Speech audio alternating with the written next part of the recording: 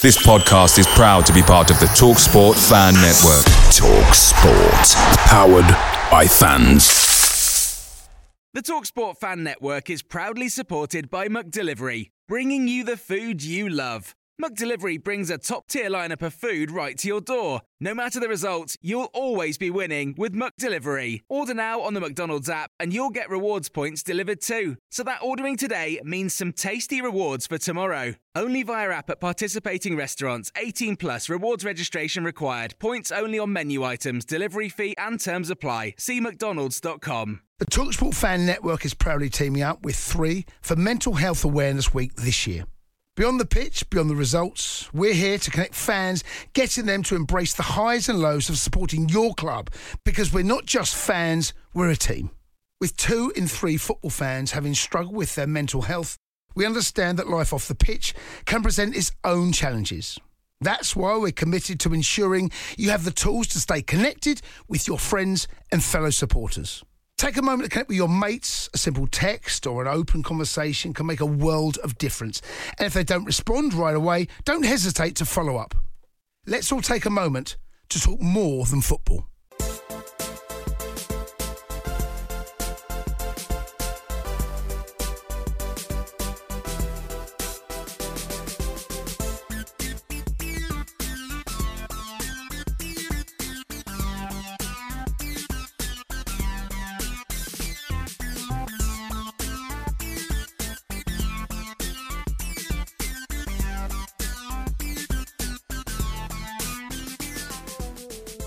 We are back for another episode of the Oak Road Hatter podcast. As always, I'm joined by Stephen Day. And Stephen, I think we're getting to a point where we've done as many podcasts as we scored goals this year.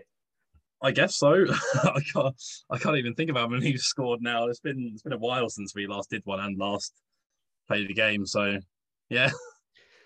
It's been a season where it's been a good season, but we just haven't scored even as many as last year. I think we were like 12 goals short of last season, but we're not complaining. We finished the top half, and I guess that's all that really mattered in the end.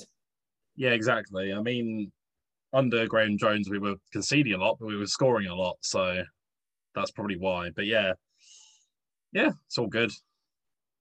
Yeah, as you say, season is done, but we're not. We're going to try and keep bringing you regular episodes. So it's quite hard to continue to do it when there's not much action to talk about. But with what we've seen in the last few days, football moves so quickly. We've seen Collins go to Cardiff City, and today, which will be tomorrow by the time this goes out, we will be, Matty Pearson has now joined Huddersfield Town. Also, we're looking to try and get some special guests onto the podcast during this summer. We've made contact with a couple of former Luton legends, I think we can call some of them. But today we are going to look back to Nathan Jones, look at his impact he's made at Luton Town and what the future may hold for him. Going on to say about Luton legends is a bit of a touchy topic on Luton Twitter and Hatters Talk at the moment. Everyone's debating on whether Colo is a legend or what constitutes a legend. I just can't be bothered for all the negative stuff that's coming around the word legend. Well, we did, didn't we? We asked the question in the end, didn't we? We polled it because we sort of had a little discussion about it, but it ended up with 44% of people saying, yes, we can call him a legend, but the majority of 56% said no. So it's quite a contentious subject. Fair enough, people having different views because what he has done for the club is brilliant. But at the same time, a legend is a very big word. And as people quite rightly say, it gets tossed about quite easily. Yeah, exactly. And I think when you think of a Luton legend, you think of Mick Harford, obviously, Ricky Hill, Brian Steen, all the old names. And I think I grew up thinking that Steve Howe was a legend because of how much people spoke about him. But I saw someone say earlier on Twitter, would you actually consider him a Luton legend? And people were saying, no, not really. It was a brilliant strike for the club. But I think that's the sort of category that Collins is in. I kind of agree with the poll that it's I would like to call him a legend, but in the end, he's not. It's not like he's done he's done a lot of good stuff for us. Like I tweeted out the other day saying that like he has done more in he's done a lot in 3 years. That is ridiculous. Like the goals that he scored, a hat-trick on his first game, hat-trick on his last game in front of fans. He scored against Watford, like winning goal against Watford, which, you know, no Luton player has done it in so long. He's scored that penalty penalty and a goal against Portsmouth in League One.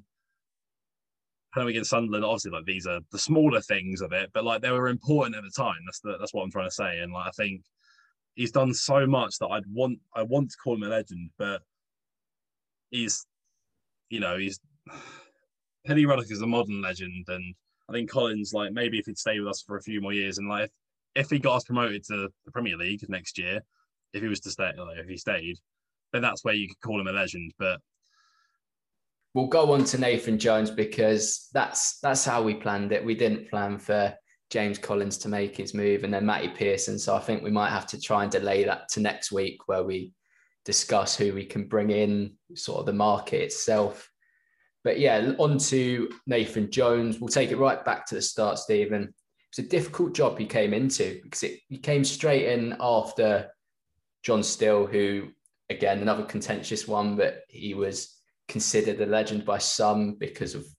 Oh, he's a legend. Yeah. Well, I agree with that. But again, I think that'll be quite a contentious one because we have to consider we're 22 years old, so we've only seen a short selection of it all. And obviously we do have knowledge of your Mick Harfords, your Ricky Hills and everyone like that. But we've only got what we see, if that makes sense. Exactly. But the way I see it is it's harder to be a player legend than it is to be a manager legend. Because if you think about all the managers we've had, I mean, I can't name a lot of them, in all honesty, like before 2010 or 2008, really. Actually, no, I'll say 2006. I'll go with 2006. Yeah, like there's a lot of managers that we've had, but since you know the 90s, who can you really say has been a legend as a manager? Really, like John Still helped rebuild the club and build the foundations for what we've got now. So I think, and he reunited all of the club as well and the fans, or he helped at least. Like it was, you know, a brilliant face for it. And yeah, so I think he is definitely a legend for that. But then other managers, like I wouldn't call Mike Newell a legend. I wouldn't call. I was gonna say someone else there, but no, I wouldn't say that. Obviously, but yeah, I can't think of anyone else that could be arguably a legend as a manager than John Still in like the last 20 years. And I think you say Mike Newell there, and I don't have the best of times meeting him because we played against Hitchin in a friendly when he was manager back in, must have been 2006, 2007 time, and sort of I walked over to him trying to get a photo and didn't realise he was on the phone. He sort of ushered me away with his hands, and I thought, who are you to do that? What a knob. Maybe he was on the phone doing some dodgy deals with agents. Well, yeah. We don't want to talk about that. We'll get into more about Nathan Jones and how we've progressed, because that's better to talk to. That puts a smile on all of our faces, really. But Nathan Jones comes in straight after John Still pretty much laid down the foundations for Jones to pick up and just implement a new style of football, really. And that's what we needed at the time. We weren't really advancing with John Still at the time. He'd done brilliant to get us there, and we sort of needed that push. So we eventually clicked into gear after a little bit of time adjusting to Jones's sort of diamond that became so prominent in those, went in that League Two season and then obviously the League One season. But we had a clear identity, didn't we? We knew how we wanted to play, and we didn't really change it for anybody that we were coming up against. Yeah, exactly. I think that's one of the things that helped Jones become, you know, obviously well respected in the club in the first few years, because he built an identity for us, for the team. he got a lot of respect from pundits and people in football, in English football. And it was the signings as well. Like he pretty much knew how to build a team for promotion. And we sort of built ahead as well. We didn't just build to win promotion to League One. We built to stay in League One as well. And I think it was just unlucky. It was unlucky that we didn't go up in that year that we lost in the playoffs. But at the same time, it sort of helped us in the push to get up to the Championship, is because we had another year in League One to attract better players for League One. Or had another year in League Two to attract better players for League One. So he did bloody good work there. Some proper British there, but bloody good work. Yeah, he did. He did brilliant. And we obviously secured promotion in his second full season. I'll forever remember that Notts County game. Just thinking about it now, still one of the best memories ever in being at a Luton Town match. But then we moved to League One, and after 3 games, we hadn't won a game. And even before, we started to think that this is about survival. We can try and push as high as we want, but ultimately we wanted to survive and then build up again. But we did something better than that completely. We looked brilliant under Nathan Jones again in League One, and he got us into a brilliant second position before Stoke came calling. And obviously that was a big turning point for some people. Some people still find it hard to forgive him for that. I think, well, I don't know your view, but I forgave him as soon as he kept us up that year in the Championship. Oh yeah, I forgave him after that, but I still find it hard to think about, because it was such a horrible thing to have done. In like the fans' view and the club's view, it was just horrible, really, to leave us where we were for something that obviously didn't end up as good as what he thought or anyone thought it was going to. And I respect people that still don't respect him for it. I'll respect their points of views and their opinions on that, because I don't blame them for finding it hard to forgive him or trust him, really. But I think what he's done now is he's repaid that, really. In my opinion, he has. But I'm not going to hate on anyone that hates on Nathan Jones still. Because it was more shock than anything, wasn't it? It was more that there were the rumours, but we didn't really see it coming in because of where we were in the league, what we were fighting for, and how brilliant of a job he was doing. But when we sort of laid it out and we saw that it was Stoke that were offering him a job, a recent Premier League club with a lot of money, who probably offered him a brilliant contract, opportunity to start his own project, the recognition that would follow in, because I still think that the Welsh job would interest him in the future. So he's probably getting a little bit ahead of himself in that kind of respect, but a brilliant opportunity for a manager who was overachieving with our Luton, maybe not with the squad, but overachieving in the fact that he'd taken a League Two side to second in League One in the space of less than a year. Yeah, I wouldn't say it's overachieving, but as you said, like when we laid it all out, like it wasn't a thing we can blame him for, really. But it's just upsetting to think that, like, he was, I remember listening to a podcast of him saying the only team, I mean, it's like October 2018, saying that the only team that would pry him away from Luton is Barcelona. As we said, like we can't really blame him for it, but still, it was shocking. It was just, as I said, a little bit horrible. But we did go on. We won promotion, and obviously Mick Harford was instrumental to that. But at the same time, he didn't really change much in terms of what we were doing. He didn't really need to change much. Obviously, he's still done a lot in terms of game management, but sort of Jones's tactics were still instilled into the players. But yeah, we did win promotion, and all eyes were then on that Stoke game. I think it was December, and he was unfortunately sacked in November, I think it was. So yeah, we never really heard anything from him since then, from that point, sorry. And it was a game that we were all looking forward to. yeah, and I think had the Stoke game have gone, like, had he been in charge for Stoke still, whatever would have happened afterwards, whether they would have sacked him after if we beat them or anything, and if they would have beaten us as well and he stayed and then got sacked at another date, I think that would have definitely like changed the course of history, because I don't think there would have been an opportunity for him to come back. So I think him being sacked from Stoke was almost perfect timing for the future, really. The sort of not laid foundations for it to happen, but sort of helped it in the future, that like we didn't have that chance to meet him on the pitch and sing a certain song, which is for Tony Thorpe, really, or boo him or anything. So yeah, I think that helped with him coming back, and yeah.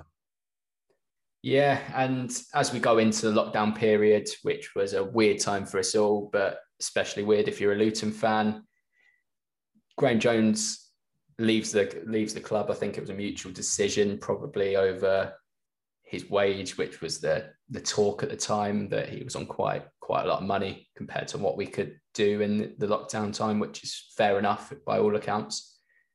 And then Nathan Jones, about 2 months later, accepts the role again, which was a crazy time. There were rumours about it, but no one really thought it was true. And the weirdest thing about it is that I fell off my bike one time just after, and I was concussed and everything. And this was a few days after Jones had been reappointed, and I just didn't remember it at all. So every 5 minutes, I'd forget that it happened, and I'd have to be told again. And my reaction every time was just something different. Like, no way. Like, it was a genuine reaction, but I just did not have a clue. My family must have told me about 20 different times in the space of an hour that Nathan Jones is the new Luton manager. It was 3 days before it actually happened. 3 days, sorry, after it actually happened. And it was just weird, very, very weird time. That is mental to me. I didn't know that, and that is absolutely mental. That's funny as well. I can't imagine being in your position thinking like, well, I mean, obviously in the space of an hour being told that so many times. Like, I mean, to be fair, I had to read it over. I think all of us did. We had to read it over and over again to actually believe it was true. It was such a weird time. I just remember thinking that, well, I couldn't even think because I just didn't know what was going on. And they were just reiterating the same information to me, but every time it was like something new. And my reaction was pure. I was just looking at them like, what are you telling me? And then 5 minutes later, it's out my mind. They're telling me again, and the same reaction comes out. So it was just wear a helmet, kids, if you're going on a bike, because you might end up like me. And then I think when he went to Stoke, I think we are quick to point out how much of a disaster it was. But coming back to Luton when he did and surviving the way we did, picking up 16 points from 9 games, and in terms of the football we're playing really good football again. And I think it was just a demonstration that the project he's built at Luton and the relationships he's built at Luton were far superior than anything he built at Stoke. Exactly. And he wasn't really given the chance to build something at Stoke, but it does show that like what he built was a long-term thing at Luton. And I think it's testament to like, him as a person. Like, obviously he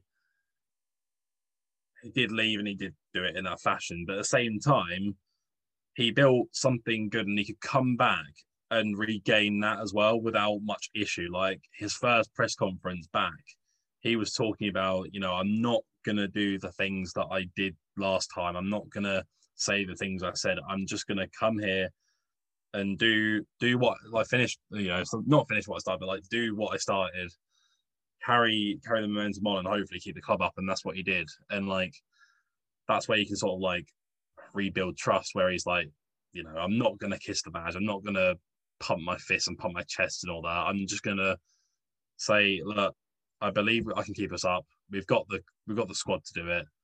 I believe I can do it, and we're going to try. And that's what he did, and he did it well. And I think that shows a good manager as well, that like he can come in and do that sort of thing as well. Like he sort of laid it back to the basics of like just playing football, not trying to play it around the back every single time and doing it even when it doesn't work, like how it was with Graham Jones. We got the basics back really with him. It was a completely different task that he stepped into, because with Luton, he's always progressed. He's taken us into the playoffs, and the season after it was taking us up. Then the following season, it was getting us into the second position. So coming into a relegation dogfight in the Championship was a very, very difficult thing for him to do. And considering he failed with, you have to admit, a better squad at Stoke, it was a little bit worrying. But at the same time, I think we all thought he might have lost his magic there a little bit. So it was daunting for, he's had a bad time at Stoke. Can he regain it? But obviously he did. I think one of the main things that sticks out to me as well is that it was Mick Harford that phoned him up. That's the thing for me that like shows that it was the right thing. Obviously we have proof now, we have concrete proof it was the right thing, but it was like when it was said that it was Mick Harford that did it, it was him that got the ball rolling. It's like, if Mick Harford, who is pretty much not put a foot wrong with this football club, says something like that or does something like that, you've got to trust that it's the right thing. I bet he was bricking it when he saw Mick Harford was calling him. Obviously, there's a lot of, even in commentary, like in random football games, like even in the Premier League, you get people that say that like, oh, like there's a story about this player, doing this near Mick Harford or doing it when Mick Harford was at the club, and like they're saying, oh yeah, I would not have done that with him around. So yeah, I guess he could have been bricking it, but at the same time, I think they probably wouldn't have had a bad relationship afterwards. So, and then it was, as I said before, 16 points from 9 games to keep us up, and because of how short that summer was and how quickly we were back into the season, we kept that momentum going. We won 3 of our first 4 games of this season, and we really leapt to new heights this season. Top half finish, solidified that defence, which was a big concern going into this season. Excellent signings, and to think that going back to that defence, it was Pearson and Bradley again for probably the majority of this season, and they've formed again a brilliant partnership. Yeah, exactly. I think Graham Jones just didn't know how to get the best out of them, and Nathan Jones does. And it is funny to think that like it was we were starting off as one of the worst teams, like defending teams in like the Championship, like one of the worst defenses in the Championship almost ever recorded, with Graham Jones in charge, with the same defence as what we've got now. And we've gone from, Nathan turned it around, kept us up, and then like with those same players, with a few additions as well, has taken us to a top half finish. And it's like, I think we all thought that it was dead wood and the players were not good enough, but really it was the manager. Yeah, definitely. And given what's happened already with Collins going, with Pearson going, with Bradley potentially rumoured to be the next one to go, there is a lot to do this summer in terms of signings, in terms of recruitment in general. I don't think he'll be allowed on that first plane to Portugal, I don't think. But there's plenty of promising signs. I think that this now gives us an opportunity to recruit well, really. He'd done it last year, and why couldn't we do it again this year? I think we're entering a sort of new era for the team now. We've lost, obviously, this season. We've lost a few players. We've lost Shinnie. I reckon it's likely we're going to lose Lee. We're going to lose, obviously, we lost Colo, Bradley, not really, Pearson. Maybe Bradley's going. You've got a lot of players that are out of contract still, or they might be leaving, like Moncur and all that. So that's a lot of players that are going to could be leaving, and it's so exciting. Like, there's some people that I've seen online that are talking about, like, it's worrying how, we might not have things lined up and all that. We're not, we're letting all these players go and we're going to be in a relegation fight. I'm like, where are you getting this from? It's May. The season starts in August. Like, we've still got 3 months to recruit players for. So I think we're entering a really, really exciting period for the club and the team, because Adebayo, Naismith, Clark, all these players we've brought in, and we're going to bring in more players this summer. Like, I think it's so exciting, and I hope Morel turns up this season and is like a brand new signing this season. You've got to think in terms of spending power. This is probably the season where we're not as far away as the rest of the Championship clubs as we have been, because the continued problem in terms of the sort of the biggest clubs making such losses.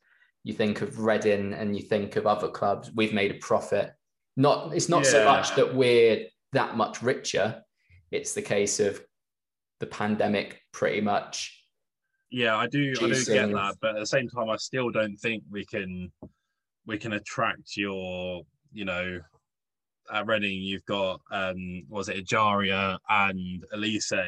We couldn't attract those sort of players. Oh no, definitely not. It's more that if we're looking at I think it's more down to wages. I think in terms of wages, we're sort of teams around us they don't really into like a Preston, and that's getting up to that sort of level now. Like, where we can compete with Preston and the likes of Huddersfield. Obviously, they're probably on their last year of parachute payments, but if they're signing Matty Pearson from us, that means that we're probably on a similar level to them, rather than, we're way below them.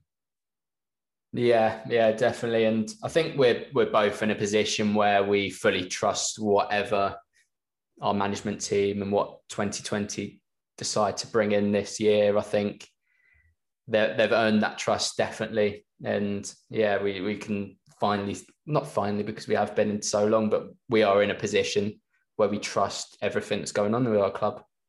Yeah, and it's something that I just can't get my head around sometimes, that we've got all this horrible negativity in football, the relationship with the owners. Like, it's weird that it's in the last year that it's become like a massive thing. Like, obviously you've got like the Glazers at Man United, which have always been protested, but then there was a point where they were obviously under Ferguson, they were still winning trophies, so no one was complaining that much. There was still protests, but like other clubs as well, it's been kind of like brushed under the rug, where in like before 2020, I mean the year, not our owners, but before coronavirus hit and all that, it wasn't so much, and before the Super League as well, it wasn't so much of a thing that people higher up in English football were really taking notice of. No Sky Sports pundits would take notice of it. No one was thinking it's horrible what's happening to Macclesfield or Bury or Portsmouth even 10 years ago, or us, anyone. Like, so I think it's kind of, it's just, if anyone's not grateful for our owners right now, then they've got to give their head a rattle, because I can't fathom sometimes how lucky we are. Us, Leicester, I can't think of many other clubs that are run so well. Like, there's just nothing to complain about, really. No, like never is. It's like people complaining about, Pearson going and Collins going. Like, if that's the level we're at, then that's a good level, because I love Collins. Obviously, upset that he's going, but at the same time, like, I trust the management team. I trust the owners. I trust Mick Harford. I trust everyone, that they know what is right. And if they were desperate to keep Collins, I think we could have probably offered him more money, and maybe said to Jones, offer him starting position every week. But, I trust them. We all trust them. And we are so lucky to have what we have now. Yeah, because now is the time where we're going to start thinking about recruiting another forward. And I know we've both been trying to watch the playoffs, trying to seek talent from there. But at the same time, I think we need to move back on to Nathan Jones, because I think that's about the third time we've done it now. I think we're both of course, but I think that both as guilty as each other. Recruitment goes into Nathan Jones as well, like, because he is. I think I missed the point of saying that he's so well respected in football. Like, obviously he did what he did with Stoke, but I think he's respected that if you send a loan player to him, like Kiernan Dewsbury Hall, the kid's going to get he's going to get time, like, on the pitch. And I think players would find that exciting. I'd be, obviously, maybe in the big, the teams that usually finish in the top 10 of the Premier League, obviously Leicester are sort of in that now, but I wouldn't blame some of the kids in those big 6 academies or big 10 academies to not have really heard of Nathan Jones. But anyone else that's, looking for loans in the Championship or looking to play in the Championship, if any players thought they didn't want to come to Luton and play under Nathan Jones, then I'd be a bit surprised, because I don't think it goes unnoticed what he's done. Obviously, we're not a Premier League club, so we don't get the media coverage that other clubs do. But I think looking at Kiernan Dewsbury Hall this season, it'd be hard for a player to not think that Luton is a good place to come. Definitely. And going on to Jones's future, exactly how far can you see him go? Do you see him being with us until we reach the Premier League, as it's destined to happen? Or could you see a return to Brighton, obviously, where he spent quite a lot of his early days as a coach, or even the Wales job in the future? Where can you see his future going? I know it's difficult to guess, but at the same time, can he make it all the way? I think he should be the next England manager, I'm not gonna lie. Better than Southgate. I mean, yeah, I wouldn't have Southgate at Luton. I'll put it that way. But I mean, I do respect him as England manager. But yeah, I think Jones is a weird one. I think that Stoke blip will always be on his CV. That'll always be a thing for, if bigger clubs now were to look at him. Before the Stoke thing, he was constantly rumoured with people. I think he was rumoured with West Brom at one point. Obviously, with Stoke, with other clubs as well. And at the time, you could see why. But now, I think, like, it'd be hard to link him with anyone else. Like, it'd be hard for anyone to look at him and be like, oh yeah, we need him, because it'd be hard to pry him away from us. And obviously, as you said, it would have to be like a Wales job or maybe a Brighton. But I think that's only likely to happen once Jones feels like his job's finished. That's the way I see his future going with us. I think once he thinks he's taken us to the point where he's reached his level, that's when he'll say, you know what, I believe that the club can go further without me, so it might be time for me to step away. I think he's an honest man as well. Obviously, questionable in some ways, but that's the way I see it. I think it's on him. It'll be on him and the club to reach a mutual decision that we could be better off without him. That's what would take it for him to go. And I think that's not a thing that can happen or will happen in the next 5 to 6 years, really. I think we've still got a long time with him. And that's when, say we've hit promotion to the Premier League and then relegated again and not pushing for promotion again, that would be where, you might move on to, your Brightons, your West Broms, all that. Or drop down into League One, where, in 5-6 years you might see Fulham down there or something that he can sort of rebuild. Yeah. And do you think that Premier League clubs at this moment in time will be considering him as a potential replacement for whoever they've got in? Do you think that he would even be taken into consideration at all? Well, I think that's what I was saying a minute ago. I think because of that Stoke blip that there's got to be a certain environment for him. And I think anyone that is a big club will probably push him off as, absolutely not looking at him. But you might get your, maybe Wolves at some point if Santo doesn't work out in the future, and sort of clubs that are a similar size to that are not the biggest, but also not the smallest either. Like if they were those sorts of Premier League clubs that I could see looking at him, but like other than that, like I don't think many people were really looking at Eddie Howe for a while until like he kept Bournemouth up in the Championship for a while. Because obviously like he left, came back, took them to the Premier League, and like I don't remember him being rumoured with a lot of people apart from maybe Arsenal, but that's more in recent years than anything. I think it's just one of those things where it would be hard to put him into a bigger club, because I think his level is a sort of a lower club in whatever division to rebuild something. Yeah. Not your big fish. I don't think big fish in the Championship is what he's suited for. No. Maybe League One.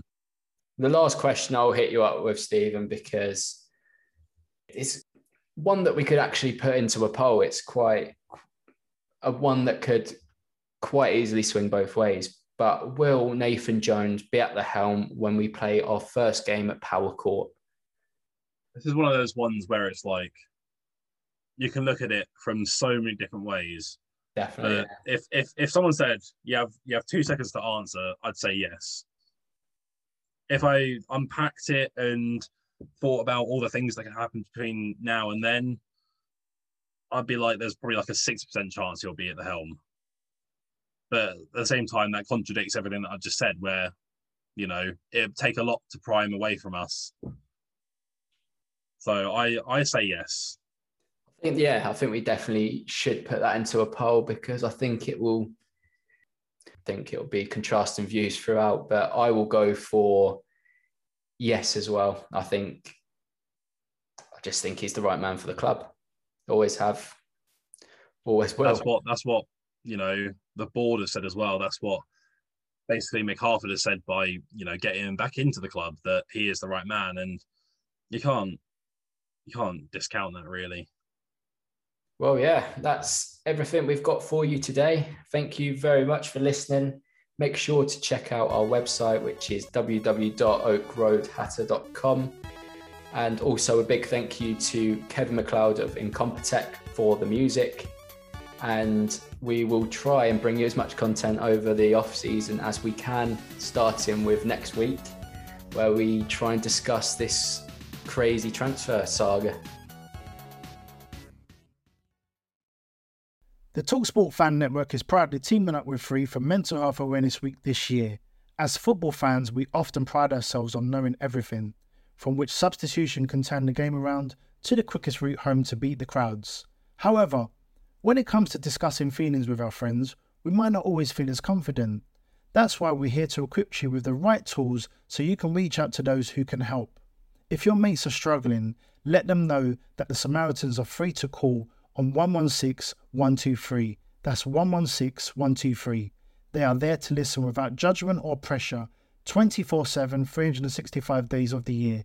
Let's all take a moment to talk more than football. Away days are great, but there's nothing quite like playing at home. The same goes for McDonald's. Maximise your home ground advantage with McDelivery. Order now on the McDonald's app. At participating restaurants, 18 plus, serving times, delivery fee and terms apply. See mcdonalds.com. This podcast is proud to be part of the TalkSport Fan Network. TalkSport. Powered by fans.